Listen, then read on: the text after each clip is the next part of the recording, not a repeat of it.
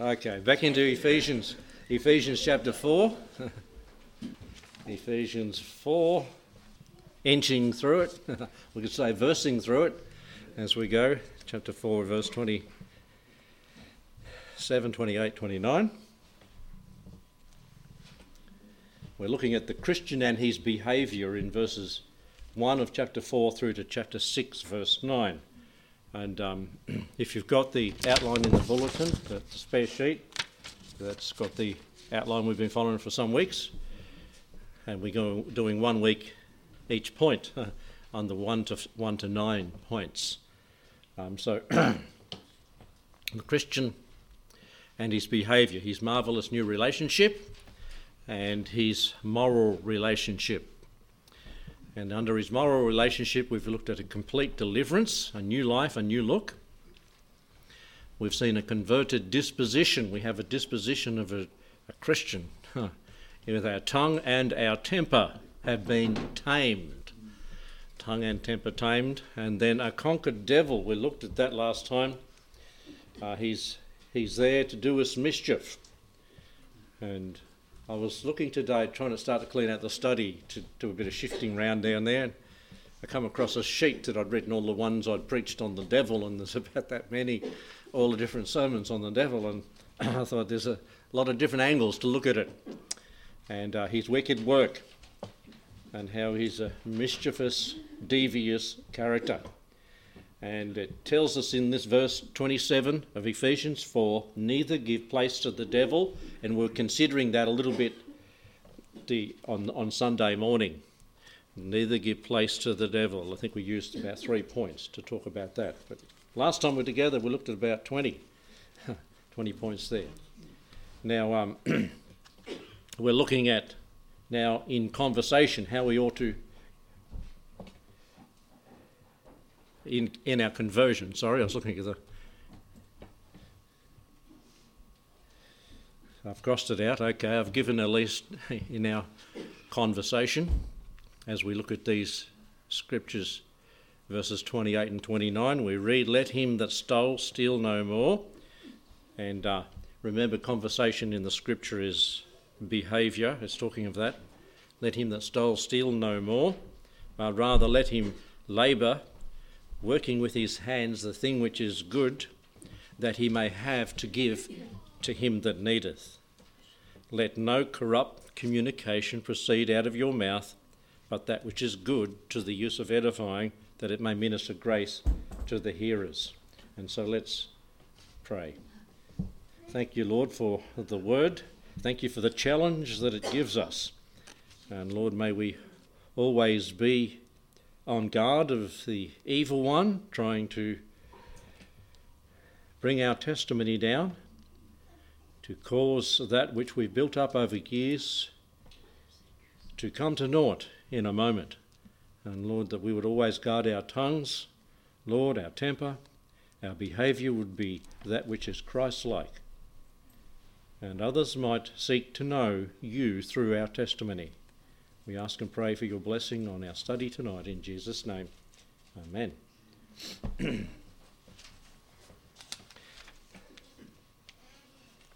There will be a conspicuous difference, according to these two verses, 28 and 29, in our conduct, first of all.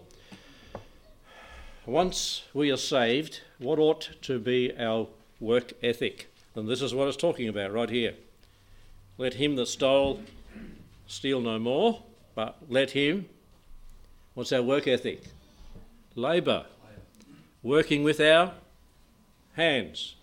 What do most people, a lot of people, not everybody, do with their work abilities today? It's with their... No. Well, yeah, okay. But a lot of people work with their heads, the computer, typing, doing things like that. And we know what it means when it says heads, hands or feet or whatever. We are to labour.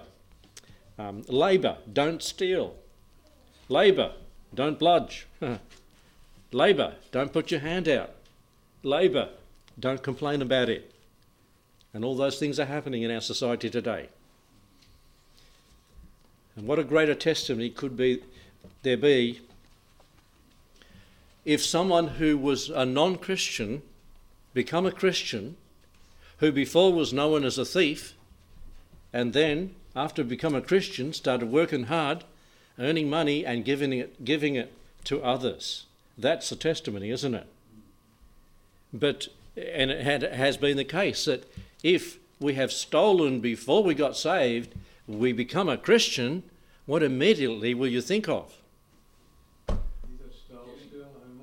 Yeah. But what about the stuff you've got stashed that you've stolen? What are you going to do with that? If it's still there. Yeah. If you haven't used it or eaten it, give it back. Yeah. What a testimony. What a challenge to unsaved people. And when that has happened and testimonies of people doing it, they, just keep it. I don't know what to do now.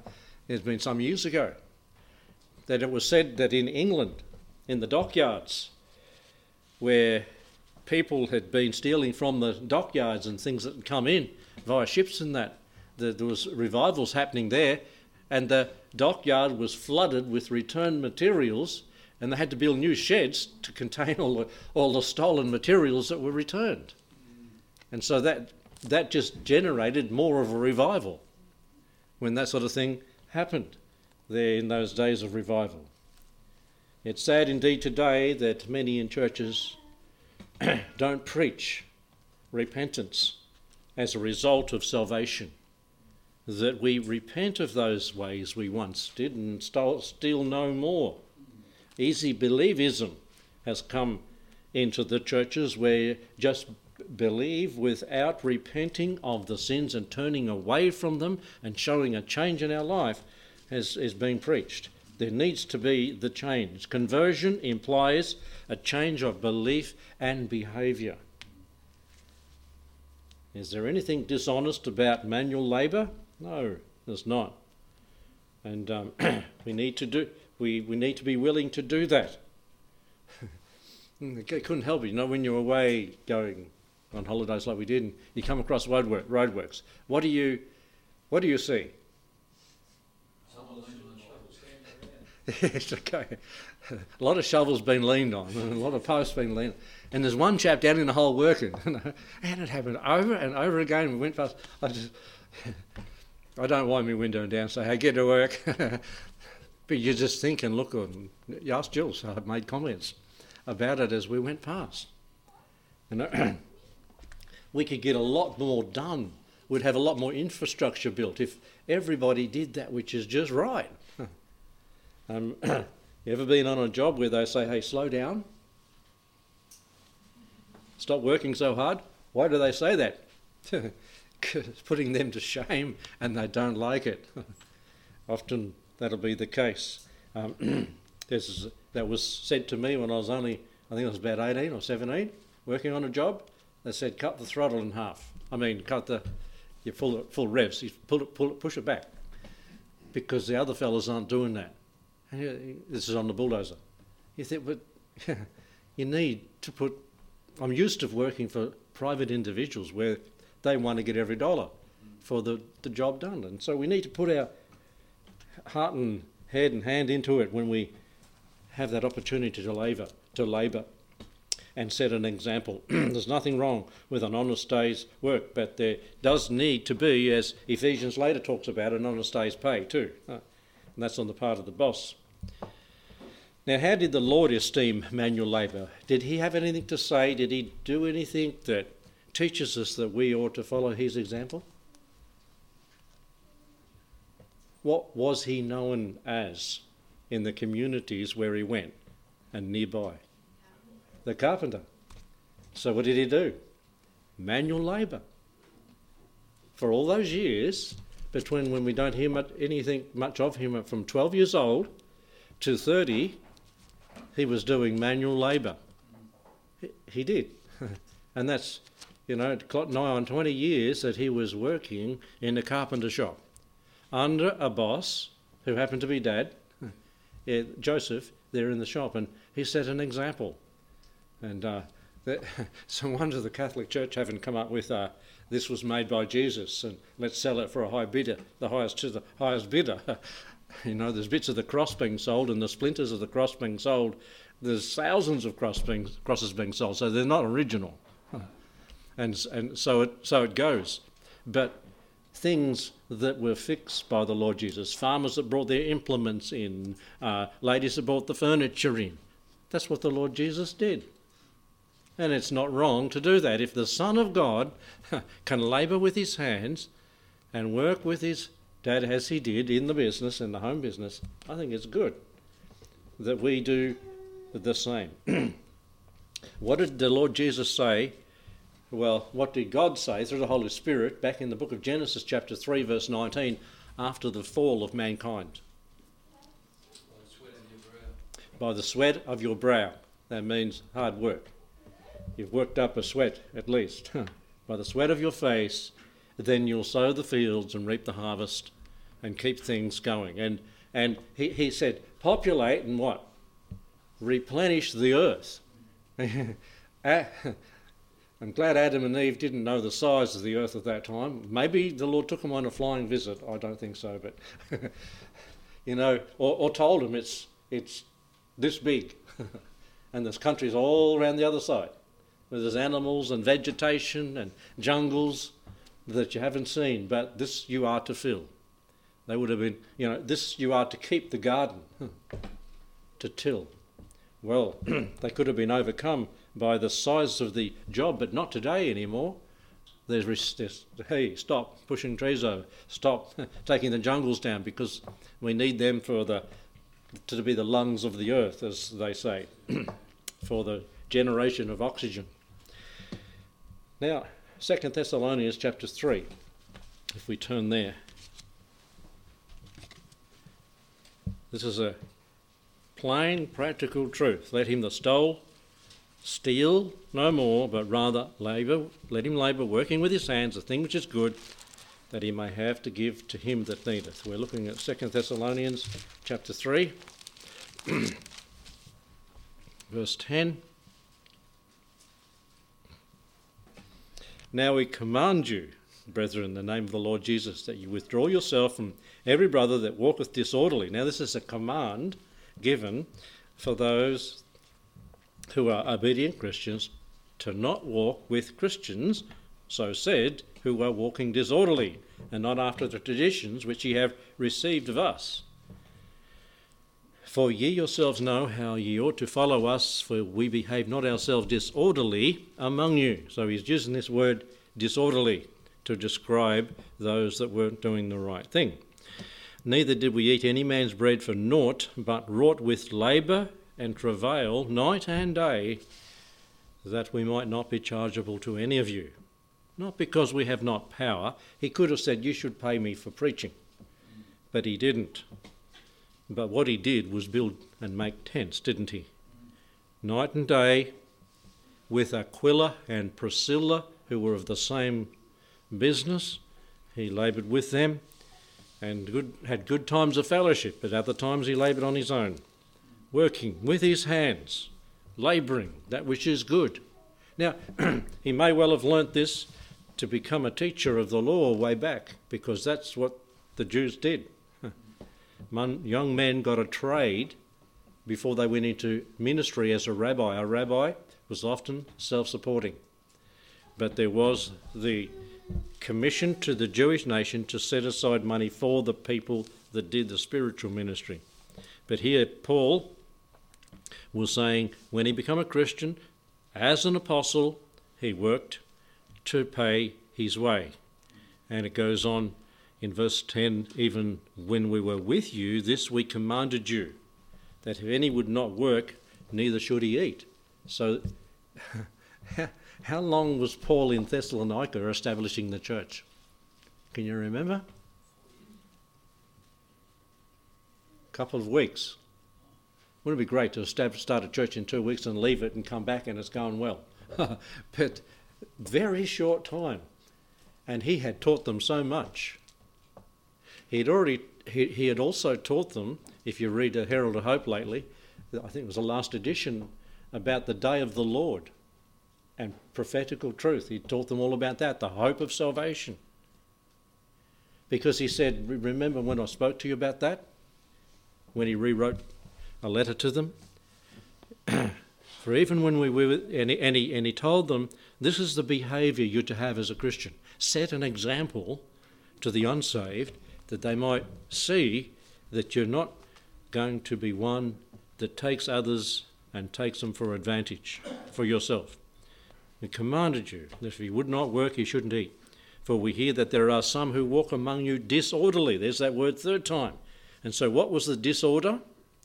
In the last part of verse 11 it tells us, working not at all but are busybodies. I'm sure there's a reference for Timothy here.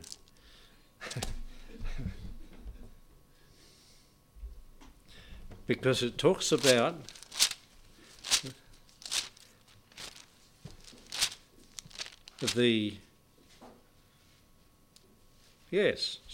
First Timothy chapter 5. It talked there, Paul said, who are busy bodies, and they've got time on their hands, time to spare, time to waste. They're working, not at all, they're disorderly, and they're busy bodies. That's what can become of a person, and this is talking directly to the young widows. In this verse, in 1 Timothy chapter 5, they're wandering, in verse 13, withal they learn to be idle, wandering about from house to house, and not only idle, but tattlers also, and busybodies, speaking things which they ought not. I will therefore that the younger women marry, bearing children, guide the house, give no occasion for the adversary to speak reproachfully. I mean, Christianity is very practical. These doctrinal books have got some practical aspects to them too, haven't they? These prison epistles. Paul had time to sit and think. He was in prison and be able to pen these things down for us. Paul set the example. Go back to the book of Acts. Labouring to have to give to them that needeth. Chapter 20 of the book of Acts.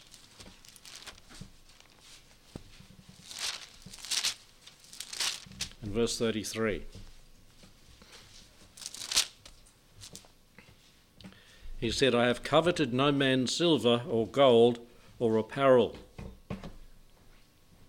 If you were Paul, you had shoes that were mostly worn out, clothes that were old, didn't have washing machines and there's all hand washed and everything like that, and you're going from place to place and you'd visit some pretty rich homes. John Mark, his parents were rich.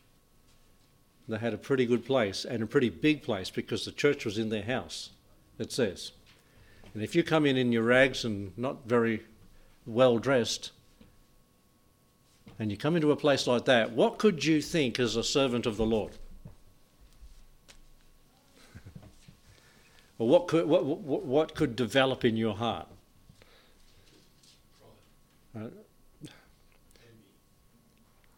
Yeah, okay, envy or jealousy.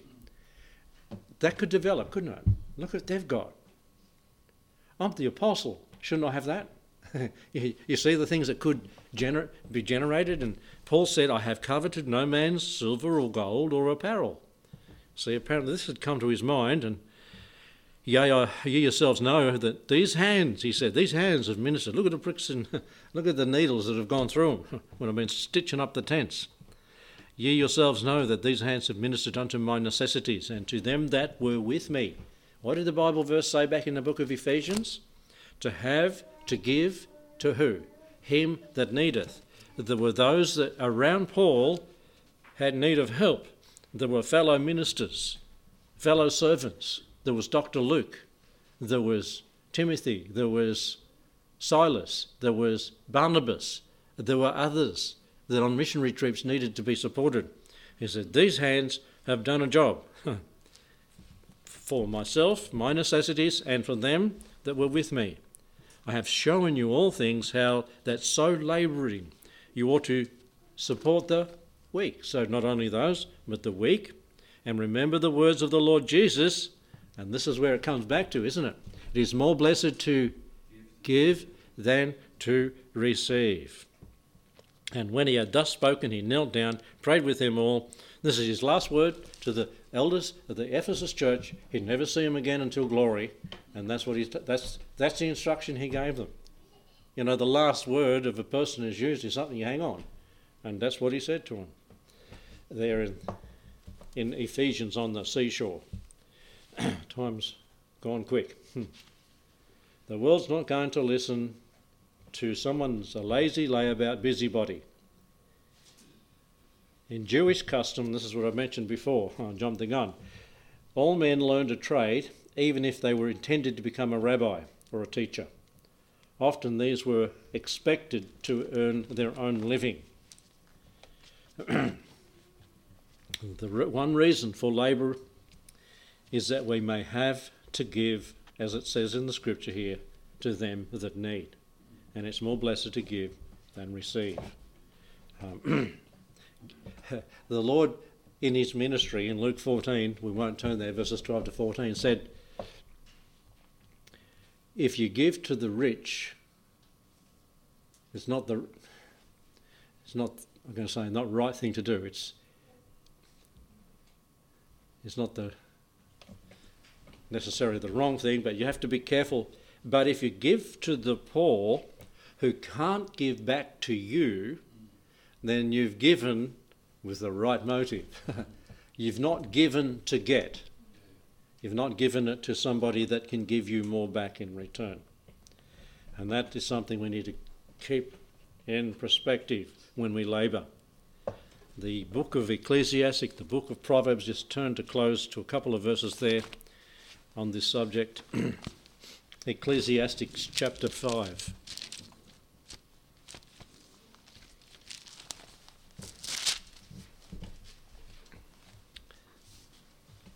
Verse 12.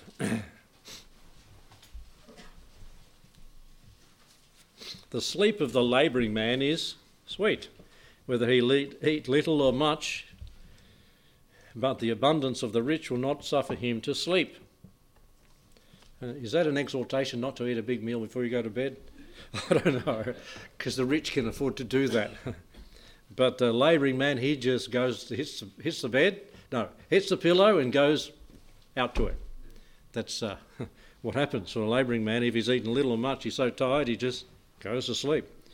There is a great evil which I have seen under the sun, namely riches kept for the owners thereof to their own hurt. But those riches perish by evil travail, and he begetteth a son, and there is nothing in his hand. He didn't inherit anything. As it came forth from the mother's womb, naked shall he return to go as he came, and he shall take nothing of his labour, that he may carry it away with his hand. And we read on there about the evil that he had seen under the sun.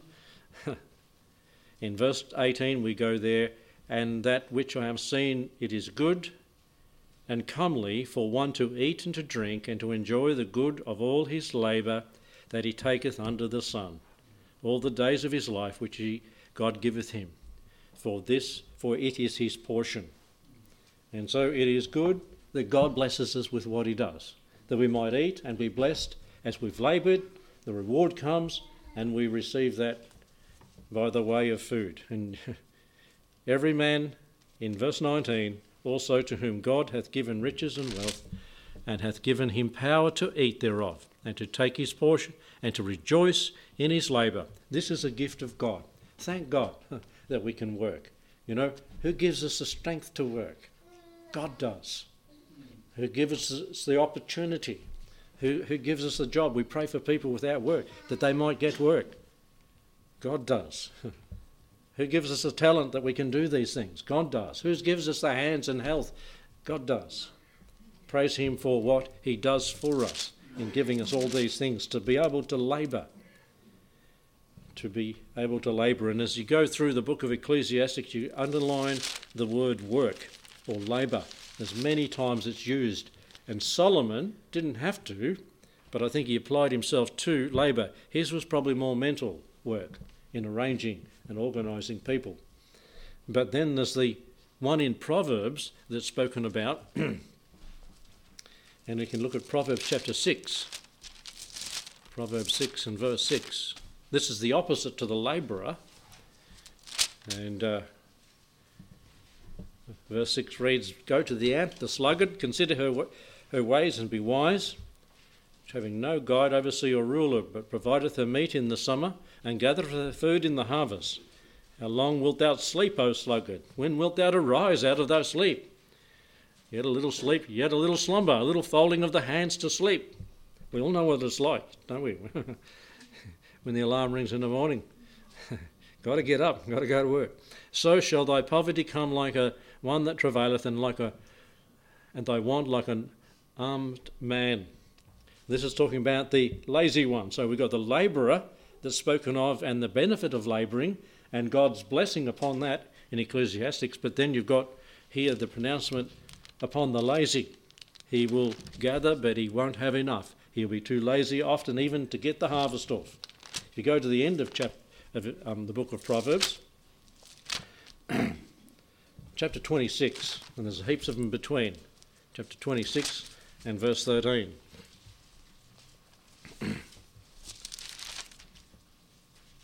Let's go back up to chapter 24, verse 30. I went by the field of the slothful man, by the vineyard of the man void of understanding. This is the lazy one. And lo, it was all grown over with thorns. And nettles had covered the face thereof, and stone wall where was broken down. When I saw it, I considered it well, and looked upon it, and received instruction. And the instruction that he got was, this man says, yet a little sleep, a little slumber, a little folding of the hands to sleep, so shall thy poverty come like one that travaileth, and thy want like an armed man. Just like we'd read a little bit earlier. And others will put out excuses, like in verse 13 of 26. The slothful man, the lazy one, said, there's a lion in the way, a lion in the streets. As the door turneth upon its hinges, so doth the slothful man upon his bed. The slothful hideth his hand in a dish, and it grieveth him to bring it again to his mouth. A sluggard is wiser in his own conceits than 7 men that can render a reason. And so here's the conspicuous difference in a Christian's life, is that he labours to have to give to him that needeth. He labours and he's not lazy. He works with his hands. When the opportunity God gives arises, he goes for it and does it. Now, when you get to a certain age, I could ask people, but I won't. What age is it that you got to when you thought, I just can't do this anymore? Back hurts, wrist hurts, hand hurts, knee hurts. What age is it? Well, I think it's different with everyone, isn't it? But you get there. And you know what? When you get there, you wish you could do it like you used to. You could bend and labour and use your hands, and you wish to, and you look almost with envy with the ones that can still do it. Do it while you can and enjoy it, and God's blessing will be upon it.